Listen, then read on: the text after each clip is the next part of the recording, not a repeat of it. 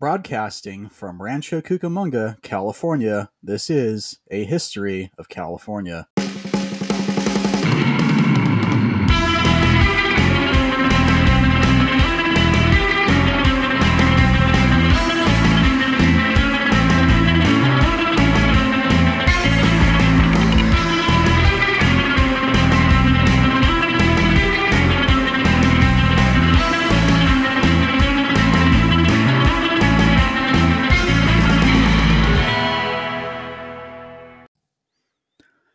Hello, and welcome back to the show.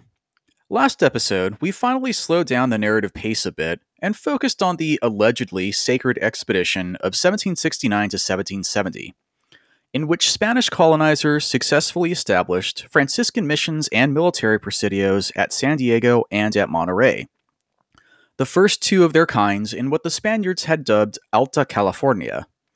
This episode will focus on the early development of the California missions under their first leader, Junípero Serra, and the next episode will focus on indigenous Californians' resistance to and uprisings against this imposition of white supremacist colonization in their various homelands. White supremacy defined the social order of the Spanish Empire. For over 2.5 centuries prior to the 1770s, privately funded conquistadors and then official royal administrators created and maintained a colonial society in the Americas that ranked Spanish-born quote-unquote white residents above all others. Ranked under them were the American-born descendants of the Spanish-born colonists, known in Spanish America as criollos, and ranked below them were all the people of quote-unquote mixed backgrounds that included ancestors from European colonists, from enslaved people originally from Africa's west coast, and from the universe of indigenous American cultures that existed prior to Spanish colonization. Amid this ranked social order, indigenous Americans faced an additional distinction imposed by the Spaniards. Whether they were considered to be gente de razón, literally people of reason, or not. Indigenous Americans who had not embraced Spanish language, customs, and culture were consequently not considered to be gente de razón. Holding the reins of the Spanish Empire in the late 1700s, the Bourbon dynasty, sitting the throne in Madrid, fully intended to preserve this ranked society in the colonies. Spurred by the movements of his rival European heads of state in London and St. Petersburg, Spanish King Carlos III sought to secure the northern frontier of his claims in North America, and especially its western coastline. Hence, that meant turning the people who already lived there on the coast into Spanish Empire-approved gente de razón. It should be understood, however, that what happens next here is a case of high irony. Carlos III and his advisors operated under Enlightenment influences of rationality and suspicion of religion-induced superstition. And yet, to execute the process of acculturating indigenous Californians into subjects of this rational King of Spain, the decision-makers in Madrid turned to one of the most conservative segments of Spanish society, Franciscan friars.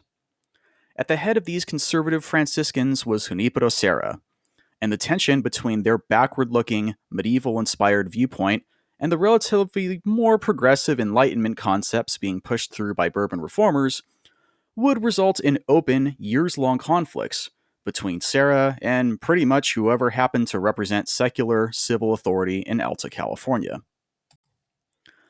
As Father Junípero Serra was unpacking the Spanish packet boat the San Antonio and establishing his missionary headquarters at Monterey, his mind harbored an idealized image of the native Californians offering spontaneous, mutual generosity with Franciscan missionaries as a pathway towards voluntarily accepting Catholic Christianity. After all, previous encounters between Spaniards and indigenous Californians had included generous donations of food to the colonizers from native peoples, sometimes expecting trade from the colonizers in return, and sometimes not. With missions established now among the Kumeyaay at San Diego and the Rumsen Ohlone and Esselen peoples near Monterey, Serra planned mission number 3 to be located along the southern channel that was home to what the Spaniards had already recognized as the densest populated coastal society, the Chumash.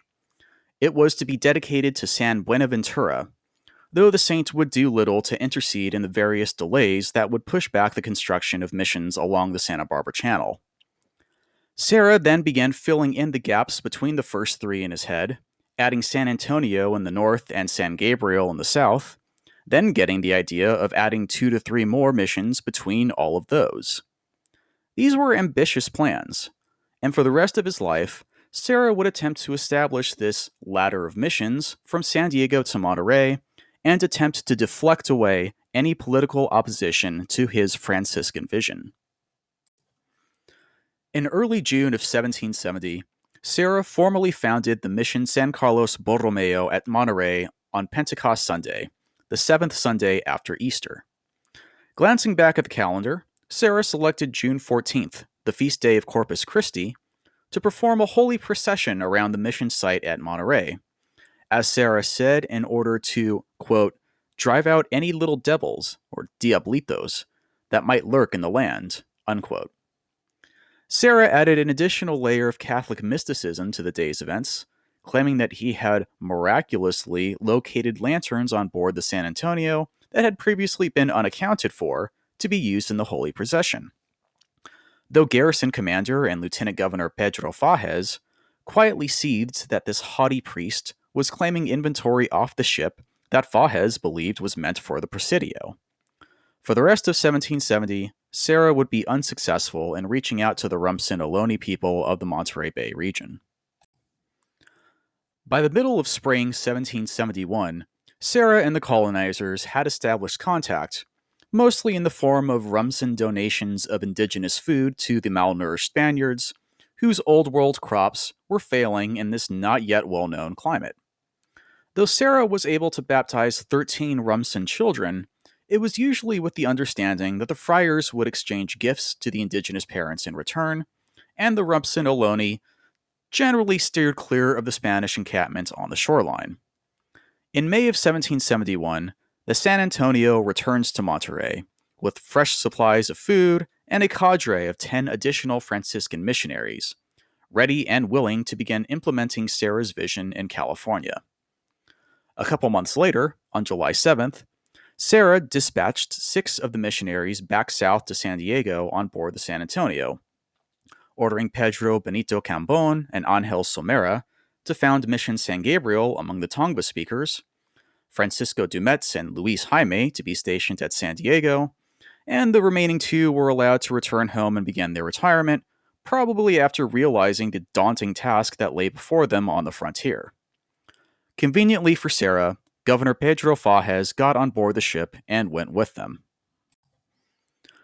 The very next day, July 8th, 1771, Serra departed Monterey with the friars Miguel Pieras and Buenaventura Citar, traveling 85 miles to the southeast into the Santa Lucia mountain range, all without any sort of approval from Governor Fages, into the territory of Salinan speakers. 5 days later, the 3 friars and their military escorts entered the northern end of a long valley within the Santa Lucias, and there they founded the 3rd mission in Alta California, Mission San Antonio de Padua. They followed the usual routine, setting up a large cross, building a rudimentary shelter, consecrating an altar, and hanging up the church bells.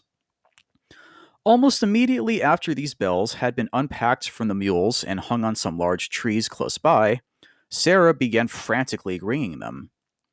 Through the din of the bells, Serra could be heard yelling, quote, "Come, you Gentiles, come to the Holy Church, come receive the faith of Jesus Christ." When Father Pierres asks whom Serra was hollering at, the Father President replied, quote, "I wish that this bell were heard throughout the world, as the Venerable Mother, Maria de Agreda, desired it, or at least that it were heard by every pagan who lives in the Sierra," unquote. However, the miraculously bilocating nun had little effect on the Salinans, and precisely 1 Salinan man was present for the inaugural Mass at San Antonio. Similar to San Carlos back up in Monterey, Mission San Antonio would get to a slow start in converting the local native peoples to Catholicism, and only 4 indigenous people were baptized in the first summer there, all of whom were children. Meanwhile, back down in San Diego, The San Antonio had dropped anchor in the harbor by early August, and the missionaries sent south by Serra prepared to take up their posts. On the 14th of August, the friars Cambon and Somera, with an escort of 10 soldiers and a few mule drivers, set out north from San Diego with the intention of establishing Mission San Gabriel somewhere along the overland route the sacred expedition had taken a couple of years earlier. About a week into their march north into the center of Tongva lands, the colonizers encountered a large number of Tongva speakers that at first appeared to threaten the Spanish convoy. And this is where I need to insert a giant asterisk next to what I'm about to say happened here at this encounter between the Mission San Gabriel founders and the group of indigenous Tongva people. Because the source we have for this incident, and one I'll quote from directly here in a sec, is a biography of Junípero Serra written by his old friend, traveling partner, and fellow Franciscan friar from Mallorca, Francisco Palau. Palau's biography of Serra, published a mere year after Serra's death, can more accurately be described as a hagiography, a kind of biography that idealizes its subject, or in the case of the Catholic Church, a story that features the miraculous works of a saint. And as of 2015, Junípero Serra is formally recognized as a saint. And true to hagiographic form, Palau stuffs his account of Serra's life among the missions with miraculous acts that would imply they all had, like, God's favor for this entire project on the far northwestern frontier of New Spain. So then, the following excerpt comes from an idealized biography of a Franciscan friar written by another Franciscan friar. This is the size of the asterisk you should put next to their description of indigenous behavior when the Tongva met the missionaries there in the summer of 1771. Quote, after traveling about 40 leagues, they arrived at the Rio de los Temblores, which had been so named since the days of the first expedition. When the group was deciding on the choice of a site, a numerous band of pagans, led by 2 chiefs and armed, made its appearance. Amid fearful war cries, they attempted to impede the mission's founding. One of the fathers, fearing that a battle was imminent and that casualties would result, brought forth a canvas painting which depicted Our Lady of Sorrows, and held it up for those barbarians to see. No sooner was this done than they were conquered by that beautiful image. They threw down their bows and arrows, and the 2 chiefs rushed forward to place at the feet of the sovereign queen the beads they wore around their necks as gifts of their great esteem. Thereby they showed they wanted to be at peace with us. They called together the Indians of the nearby villages, whence an ever-growing number of men, women, and children came to see the Most Holy Virgin. They came bearing various seeds, which they placed at the feet of the Most Blessed Lady, thinking she would consume them as other humans did. Palau later continues, quote, after the pagans of Mission San Gabriel had seen the painting of Our Lady, they changed so much that they came time and again to visit the friars, nor could they find sufficient means to show their happiness that the friars had come to live among them. The friars tried to reciprocate with endearing expressions and with gifts. Unquote. I, honestly, have no idea what to make of this. Of course, it remains possible that the Tongva recognized the painted depiction of the Virgin Mary as some sort of symbol of goodwill on the part of the Spaniards, and it also remains entirely possible that Palau could have just made this up.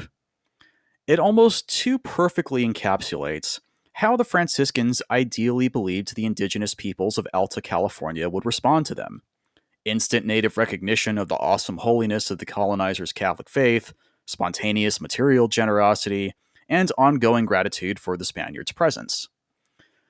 Given that Palau's biography of Serra is also the earliest written work of history focusing on the California missions, many of Palau's stories are reprinted by modern histories and presented as known facts.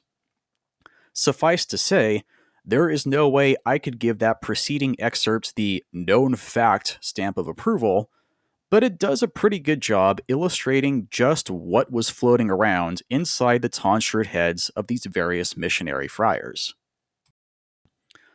In September 1771, the friars Cambon and Somera formally established mission number 4, that of San Gabriel, on the western edge of the Whittier Narrows, where the San Gabriel River flows through the Puente Hills on the southern edge of the San Gabriel Valley, flowing from its source in the San Gabriel Mountains. The Tongva, of course, had distinct names for all of these places, but such is the power of the missions in California's own founding mythology that the nearest mission name ends up being applied here to like every naturally occurring feature within eyesight of it, by both Spanish and English-speaking colonizers alike. The Tongva themselves quickly engaged with the mission and came to the encampment to trade or receive gifts for their children. Hoping to establish an inviting atmosphere, the Padres at first instituted an open-door policy at San Gabriel that allowed as many Tongva speakers as were willing to come and go as they pleased. However, once Governor Fages arrived to inspect the new mission, he was horrified at the security implications of having so many people constantly coming and going, and so closed the mission to any indigenous person that wasn't already baptized. That, plus what the Padres viewed as Fages' too lenient treatment of guard soldiers that had sexually assaulted Tongva women from the nearby villages, only further widened the divide between the Franciscans and secular military authority. When Governor Fages returned back to Monterey, he and Serra took up a personal feud that echoed the wider institutional conflict between military authority and Franciscan missionaries in Alta California. There were disagreements over administrative decisions, like exactly how many soldiers and supplies would be dedicated to establishing new missions rather than keeping the army presidios manned and provisioned. But there were also arguments between Serra and Fages individually, with Fages complaining about shoddy church construction and an improper burial location of a Spanish soldier at Mission San Carlos, while Serra complains that the mission keys being kept at the military presidio, the lack of properly garrisoned soldiers for the existing missions, and soldiers interfering in the Franciscans doling out physical punishments to indigenous people on the mission grounds. Having reached his limit, Serra decided to relocate Mission San Carlos a couple miles south to the other side of a low chain of hills overlooking Monterey, this time setting up shop along the Carmel River, closer to the nearby Rumson Ohlone villages and farther from the Monterey Presidio. Even through these early conflicts, Serra remained confident he had the ultimate political backing of the Viceroy of New Spain, Carlos Francisco de Croix, which he could fall back on if Fages proved too great a hindrance to Serra's plans. However, this confidence ended in September of 1771, just as Serra was relocating the Mission San Carlos, when word reached Monterey that a new viceroy had been installed in Mexico City. At this point, though the Spaniards now had at least a full year's worth of experience attempting to grow crops at Monterey, the colonizers still relied on imports of food and supplies from the Mexican interior shipped on either one of two boats, the San Antonio or the San Carlos. For reasons of inclement weather and a damaged rudder, neither ship was able to deliver its cargo to Monterey in late 1771, and by early 1772, both the soldiers and missionaries began experiencing famine. Facing the shared prospect of starving to death or being totally dependent on donations of food from the Rumson Ohlone people, both Junípero Serra and Governor Fages decided to travel overland to San Diego to see if maybe between the two of them they could figure out a way to get the stalled food shipments up to Monterey. Leaving behind the collection of leaky shacks and still under construction church that passed for a mission, Serra and Fages departed in August of 1772. By late August, Serra and Fages were at Mission San Antonio, and continuing further south amid the coast ranges, they reached the site of what was soon to be Mission San Luis Obispo, 5th in the state. Serra formally founded the mission on September 1st, 1772, and he and Fages continued south while leaving behind one missionary, 4 guard soldiers, and 2 natives of Baja there at San Luis Obispo to build out the new mission. Similar to early experiences at the other missions, the colonizers were at first dependent on trade with the local northern Chumash for food and other necessities, and the first batch of baptisms performed at San Luis Obispo were all of children. Serra and Fages finally reached San Diego on September 11th, though the road trip did little to mend their personal relationship. The two men continued to argue over the size of troop escorts, distribution of mules and other supplies, and ultimately the question of how power would be divided among the various branches of Spanish colonization. Governor Fages, who, like King Carlos III, was influenced by Enlightenment concepts, was put off by the total control over indigenous day to day life that Serra believed was essential to the conversion process. Serra would then be especially offended by Fages' proposal to restrict the priest's access to Native Californians to exclusively saying Mass. Encouraged by the other Franciscan friars present at San Diego, Serra decided to solve the Fages problem by going directly over the governor's head and presenting himself to the new viceroy in Mexico City, Antonio Maria de Bucareli, and asked him in a face-to-face meeting to boot Fages out of Alta California. On October 17, 1772, Serra boarded the embarking San Antonio and carried with him reports from other Franciscan missionaries to be delivered to higher-ups at the Apostolic College of San Fernando in Mexico City, under whose auspices all of these missionary friars, including Serra, were technically operating. One such report was written by Luis Jaime, whom Serra had stationed at San Diego. In the letter, Jaime first complains of insufficient food, then pivots to Governor Fages not punishing rapist soldiers seriously enough. Quote, "At one of these Kumeyaay villages near the mission of San Diego, which said village is very large, and which is on the road to Monterrey, the Gentiles therein many times have been on the point of coming here to kill us all. And the reason for this is that some soldiers went there and raped their women, and other soldiers who were carrying the mail to Monterrey turned their animals into their fields, and they ate up their crops. 3 other Kumeyaay villages about a league or a league and a half from here have reported the same thing to me several times." Unquote. Jaime then details specific allegations against individually identified Spanish leather jacket-clad soldiers. In the first case, people from the Kumeyaay village nearest to Mission San Diego reported that an unmarried Kumeyaay woman was pregnant as a result of rape by 3 soldiers, whom they identified by name. Friar Jaime is rightfully horrified by the allegations, though through his writing he seems equally distressed at the woman's attempts to abort the pregnancy as he seems to be about the sexual assault itself. In a second case, 2 Kumeyaay women told Jaime that 4 Spanish soldiers, including one from the prior case, had raped them, and that a male Kumeyaay eyewitness to the act could verify their accusation.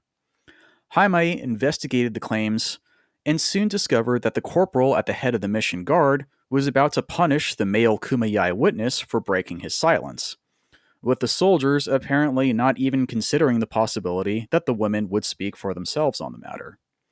Friar Jaime was ultimately able to free the Kumeyaay man before the soldiers could inflict their punishment on him, though his ultimate concern appears to be that rapist soldiers were merely setting a bad example for recent converts to Catholicism, as if sexual assault was a symbol of colonizer hypocrisy rather than an abhorrent act in and of itself. Jaime concluded the letter to his superiors at the College of San Fernando by asking for a sundial to be sent to San Diego.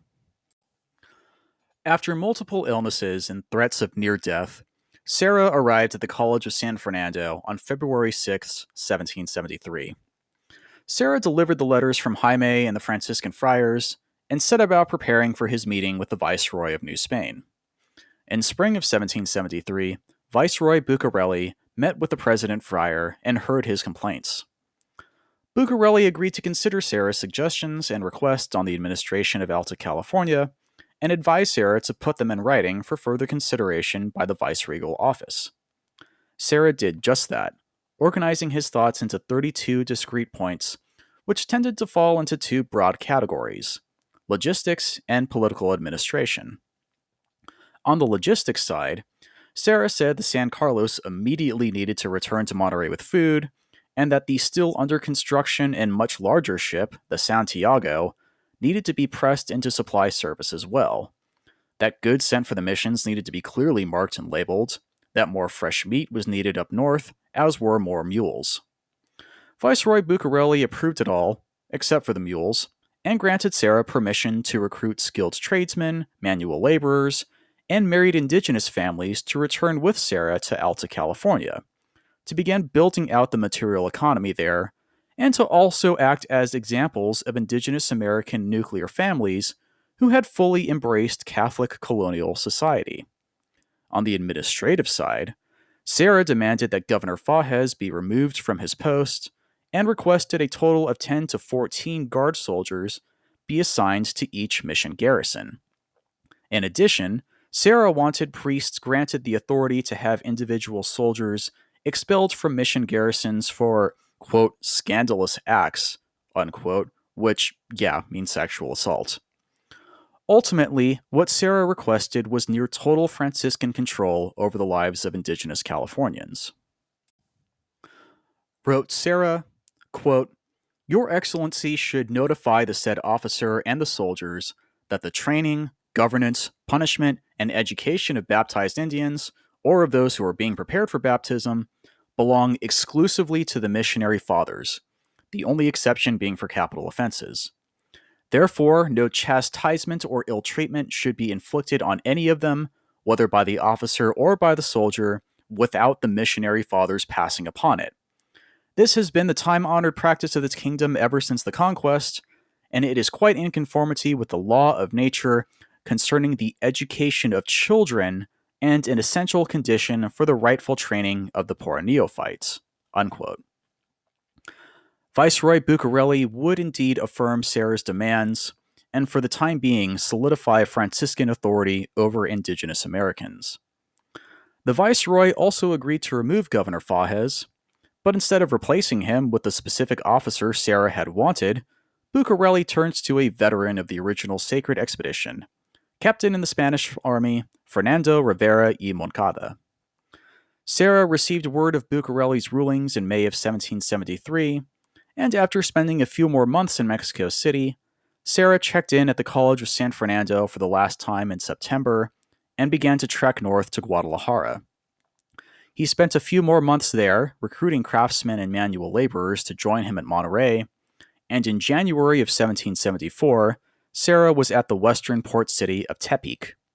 The now completed Santiago, with Serra on board, took off for Monterey, carrying a total of 98 colonizer passengers and packed to the brim full of relief supplies for the starving Spanish settlement at Monterey Bay. On May 9, 1774, the giant Santiago made its way into the port of Monterey. Prior to the arrival of the relief ship, the colonizers left behind at Monterey had sustained themselves on cow's milk and the generosity of native Rumsen-Ohlone people. Now the mission grounds were covered over in the equivalent of 1,400 bushels of corn, 400 bushels of wheat, 1,000 yards of cloth, and 100 blankets and 400 strings of colorful beads for the express purpose of trading with indigenous Californians, who in their previous encounters with Spanish colonizers appeared to value woven fabrics and often offered string bead necklaces as trade goods. This is, of course, a Spanish simplification of many different indigenous cultures who could value the same commodity in completely different ways, but for the colonizers, it was at least a start. The days of starvation were officially over for the Spanish at Monterey, and the missionaries soon hoped their surplus of food would attract Rumsen-Ohlone to conversion, rather than their famine-induced misery attracting the Rumsen out of pity. From August to December of that year, the missionaries at San Carlos performed 92 baptisms. In addition, indigenous laborers began work on the adobe brick structures that would provide more long-term shelter than the original huts could maintain, though it remains unclear, to me at least, whether the Rumsen workers were paid for their effort through food or trade goods, or were coerced through violent punishment to perform the labor. Inside the adobe church and the offices, the friars installed liturgical art that had been collected and then stashed in huts over the years. By the end of 1774, the colonizers were able to harvest an additional 300 bushels of wheat and corn from the local fields there at Monterey.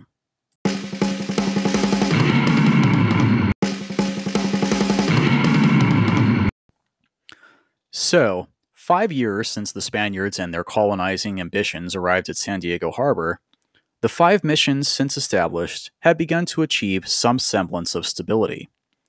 In December of 1773, there had been 491 baptisms and 462 residents living at all of the missions since they had been founded.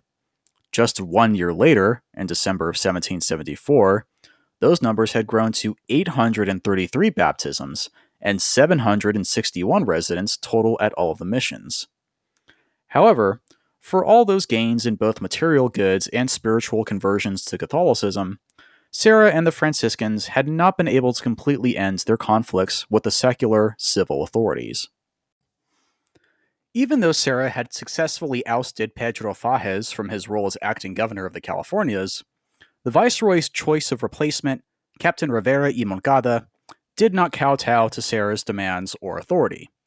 Soon, a new feud between Serra and this second head of civil authority in Alta California would commence.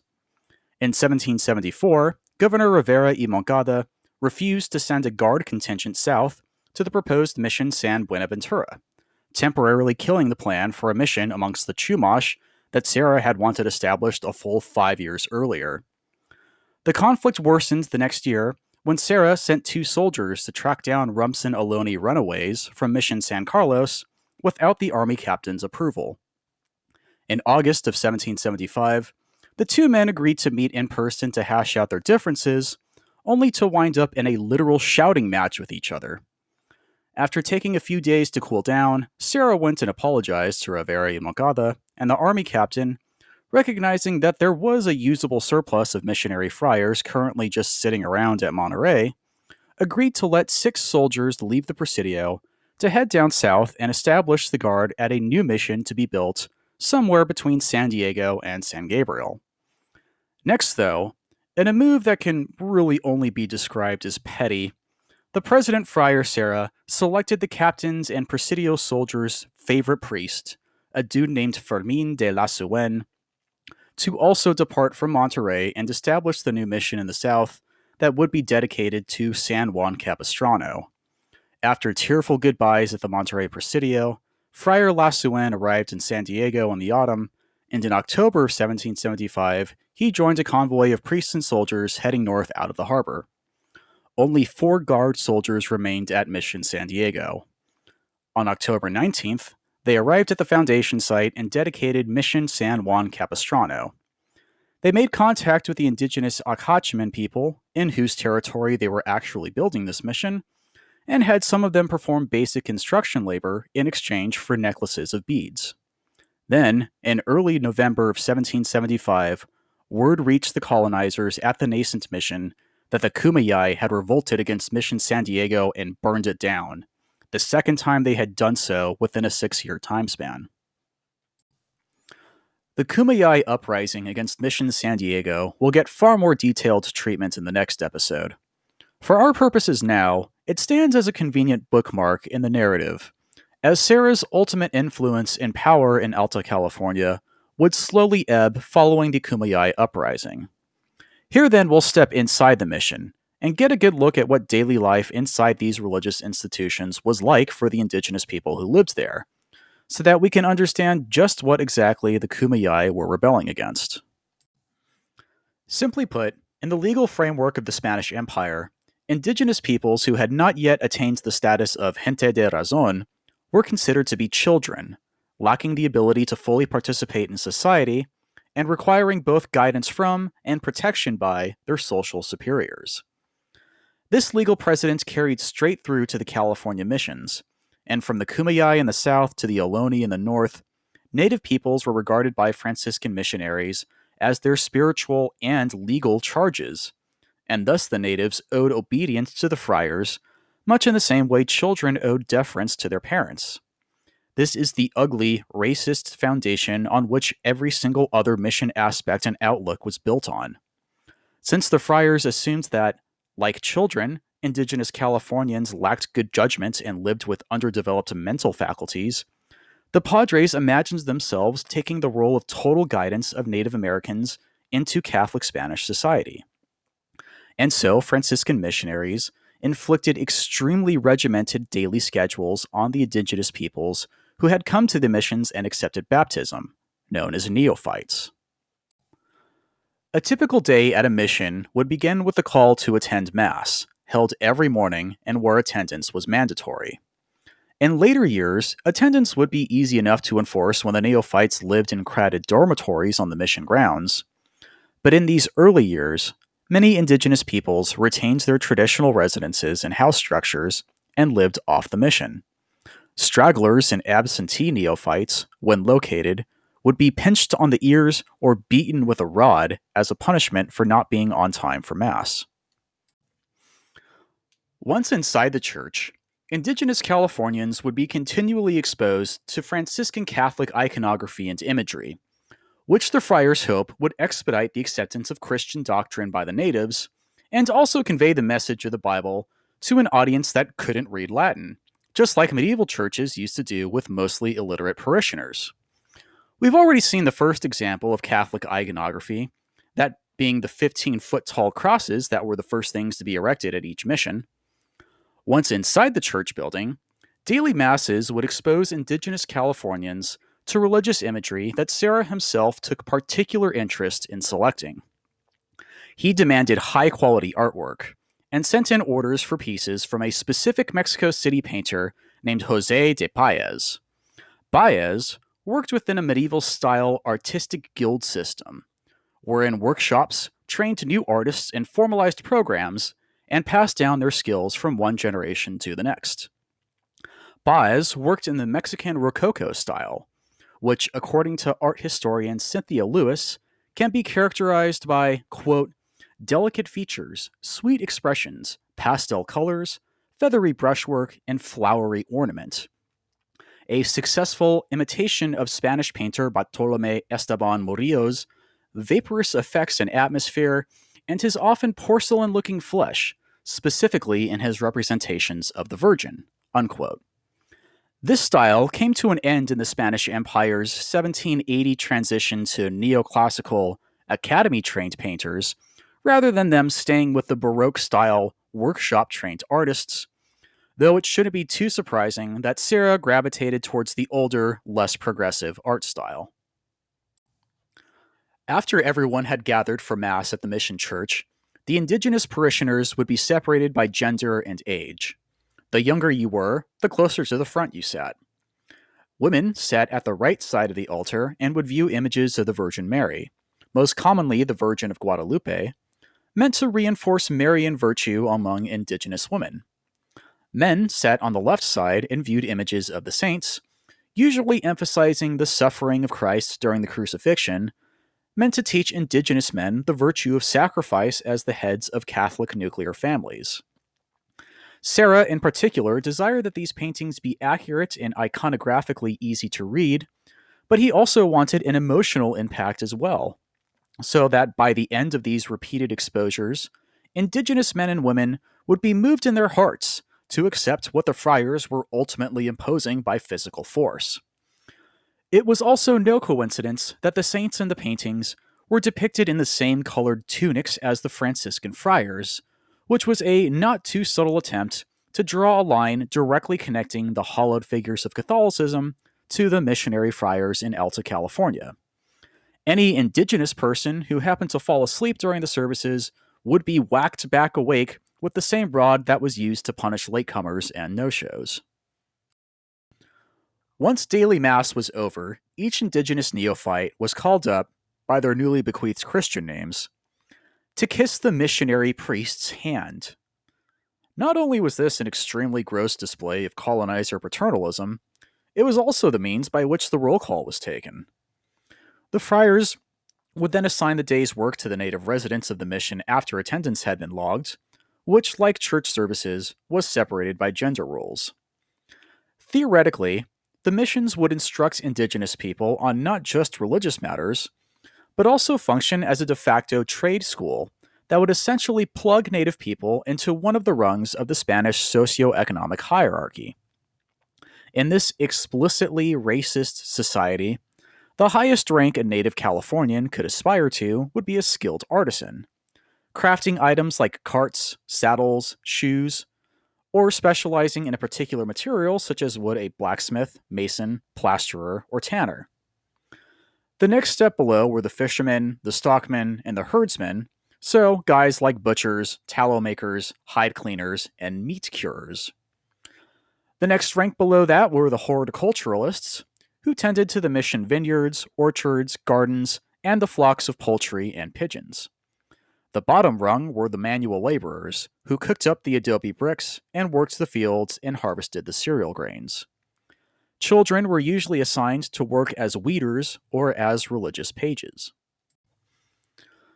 For all their dreamy idealism of voluntary acceptance of Catholicism by indigenous Californians, the friars understood that discipline and punishment were necessary at the missions to enforce the social order that they were attempting to build. The most visible means of control at the mission were the escalota, the guard soldiers.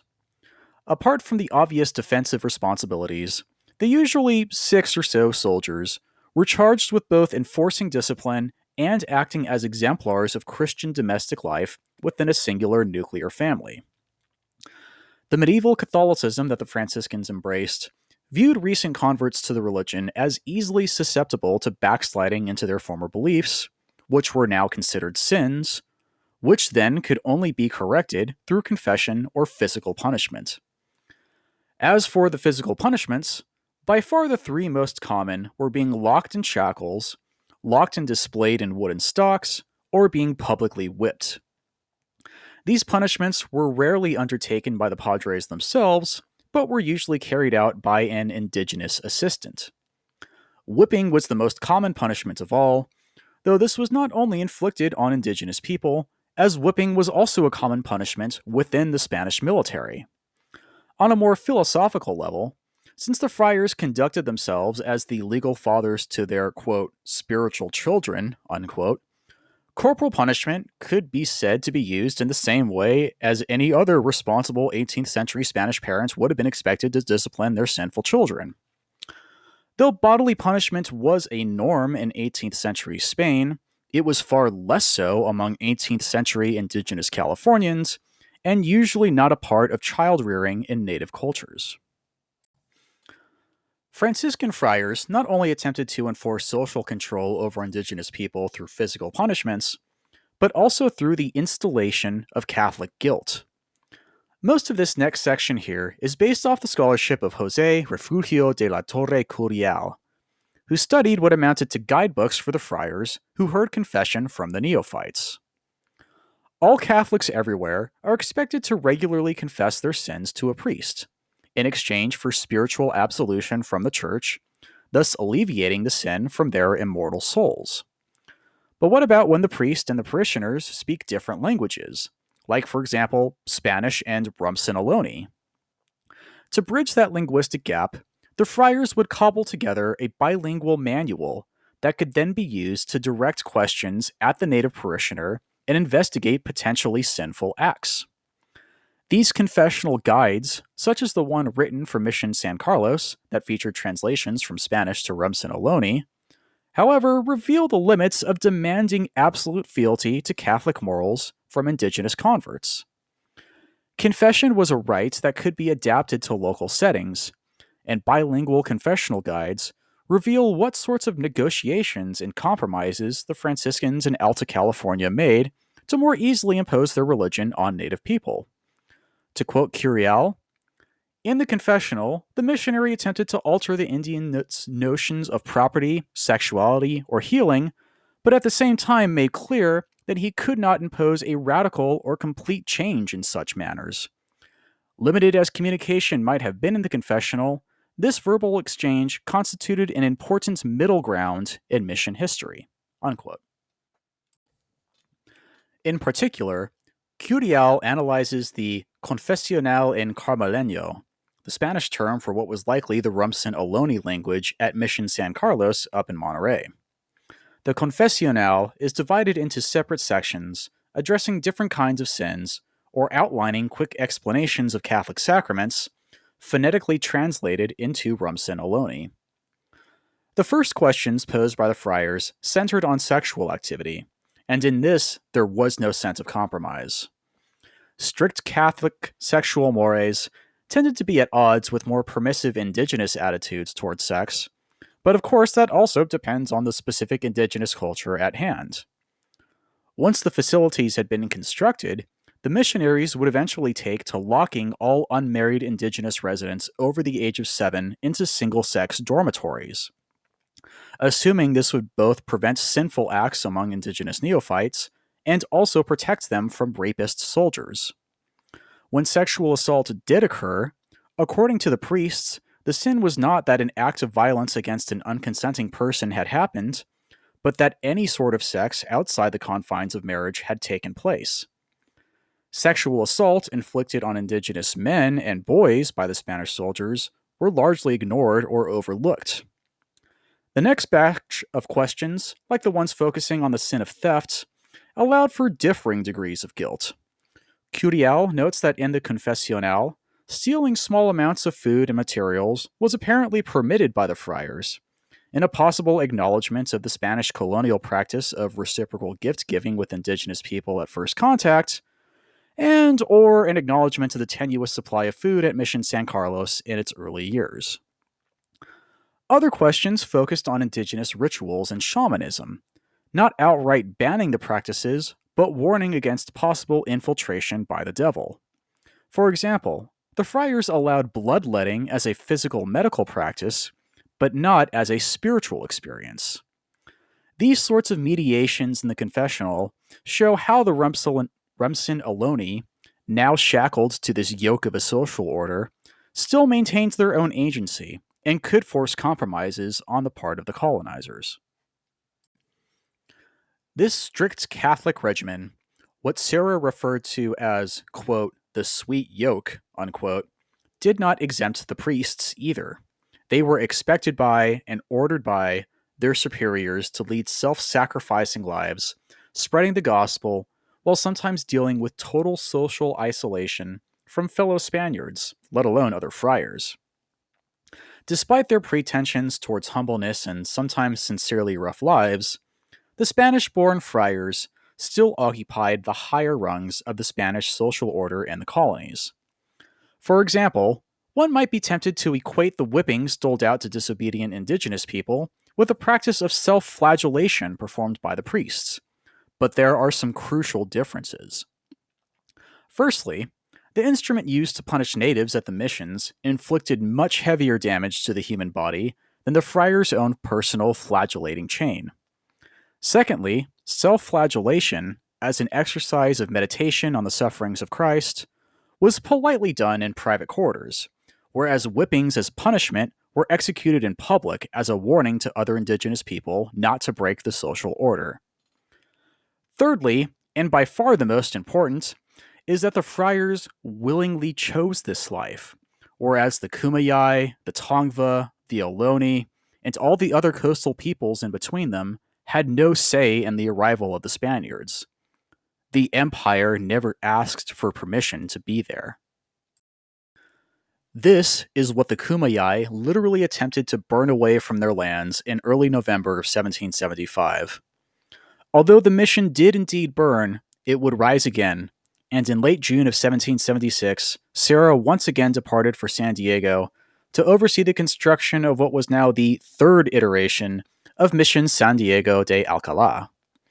The last time Serra had gone south, he ended up going all the way to Mexico City and had gotten Governor Fages fired, and so current Governor Rivera y Moncada freaked out when Serra arrived at San Diego on July 11th, thinking the wily priest was going to have him fired too. Back up north, the Anza expedition had finally reached San Francisco Bay. Oh, wait, I didn't tell you about Anza yet? Yeah, it's been a bit difficult trying to find just where to shoehorn in this story of yet another expedition of white people making their way into Alta California. And on a personal level, I don't find the first white person to do whatever genre of history to be all that interesting. So suffice to say, in the mid-1770s, a dude named Juan Bautista de Anza led an expedition of about 300 colonizers on the first overland route from Sonora and Arizona into Alta California. Their target was San Francisco Bay, occupied by Ohlone and Coast Miwok peoples for at least a couple of hundred generations, and first spotted by Spanish colonizers a mere 5 years earlier. The goal was to establish a third presidio at the northern tip of the San Francisco Peninsula, overlooking the bay's Golden Gate entrance. Anza and Company established the presidio in September of 1776, and the next month, the veteran missionaries Pedro Cambon and Francisco Palau established San Francisco de Asís along the shady banks of a stream named for Nuestra Señora de los Dolores, which leads to the alternative name Mission Dolores. Palau, this time recounting an event he was actually present to witness himself, describes the foundation ceremony here. Quote, "A solemn mass was sung by the priests, and when it was concluded, the gentlemen performed the ceremony of taking formal possession. This finished, all entered the chapel and sang the Te Deum Laudamus, and accompanied by peals of bells and repeated salvos of cannon, muskets, and guns, the bark responding with its swivel guns, whose roar and the sound of the bells doubtless terrified the heathen, for they did not allow themselves to be seen for many days." Unquote. Serra was back at Monterey in January of 1777, the same month that another Bay Area mission was established, that of Santa Clara de Asís, the first mission with a female patron saint. Just as perhaps Serra was beginning to feel confident in carrying out his vision, with San Diego getting back on its feet and now 2 additional missions to his north, a new political challenger arrived at Monterey. See, technically Rivera y Moncada only held provenance over the Alta of the 2 Californias, while his superior, the actual, quote, governor of Las Californias, unquote, worked out of Baja and focused on administering the lower peninsula.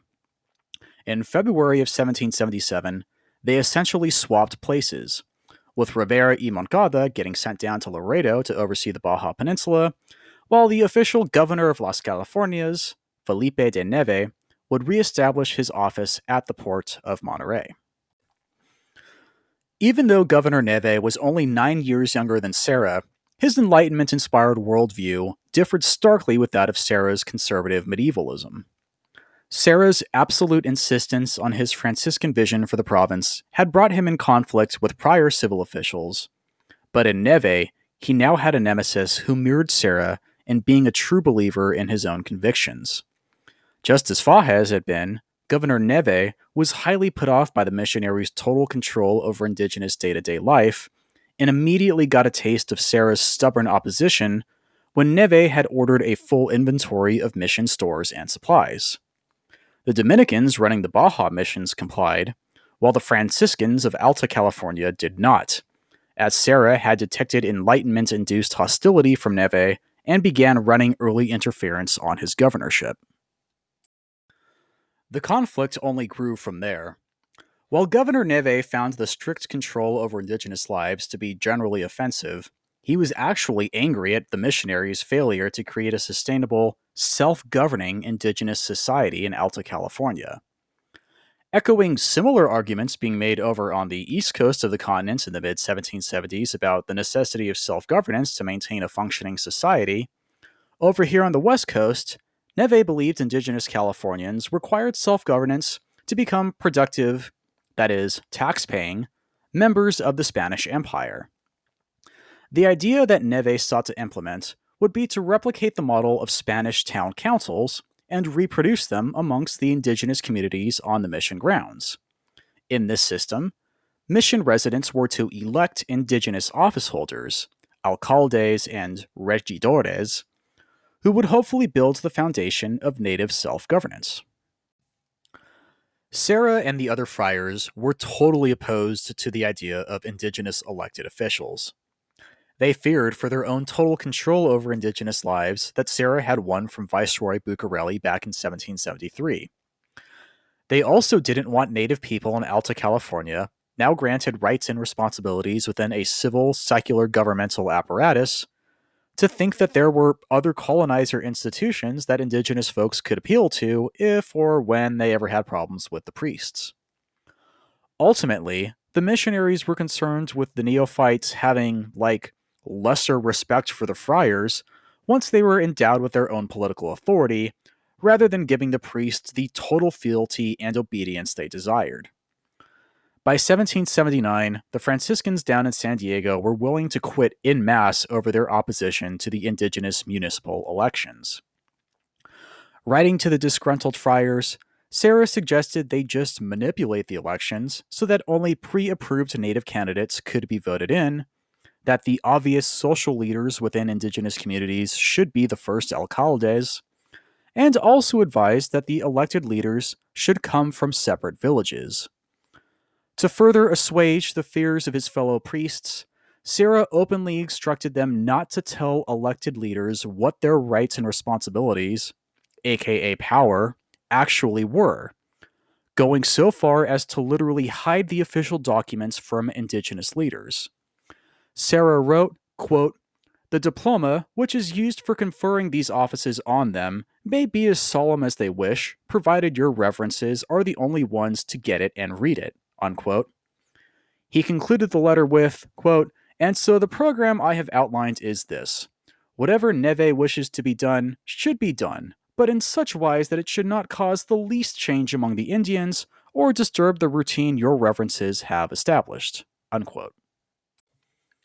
If municipal elections weren't the existential threat to the missions that the friars feared they would be, then Neve's next plan certainly was. The governor of Las Californias asserted that at some point in the near future, the missions would be secularized. If you remember from last episode, the missions were never meant to be permanent establishments. Once they had theoretically accomplished their goal of acculturating indigenous Americans into Catholic Spanish society, the mission as such would be reorganized into just another local church. The missionary friars would also be replaced by parish priests, who would be answerable to the bishop of the local diocese rather than an apostolic college or religious order's superiors. For the Spanish Bourbon civil administration, secularizing the missions came with multiple benefits. Missions had been granted monetary subsidies and legal exemptions from various taxes over the centuries, so the reorganization of a mission through secularization increased state revenue. But beyond the straight financial benefit, mission secularization functioned as yet another battleground in the long-running rivalry between secular and missionary authorities on the Spanish frontier. Replacing the missionary friars with parish priests would help to centralize political power in the hands of the Bourbon administrators. Once the missions were secularized, 100,000 acres of mission land would be redistributed to the indigenous neophyte converts, now considered to be gente de razón. However, Governor Neve would ultimately fail at secularizing the missions during his term, and indeed it would not be accomplished until Alta California was part of a newly independent Mexican republic. As the 1770s turned to the 1780s, Serra entered the final chapter of his life, which he mostly spent performing the Catholic sacrament of confirmation. Usually, this secondary rite of passage into the Catholic faith was performed by a bishop, unless a specific priest was given a permission slip from the Pope to perform the ceremony. Serra requested and was then granted a patent allowing him to perform confirmations in June of 1778, though naturally, Governor Neve doubted that Serra had actually been granted such authority and demanded that he personally inspect the paperwork before allowing Serra to perform confirmations of indigenous converts.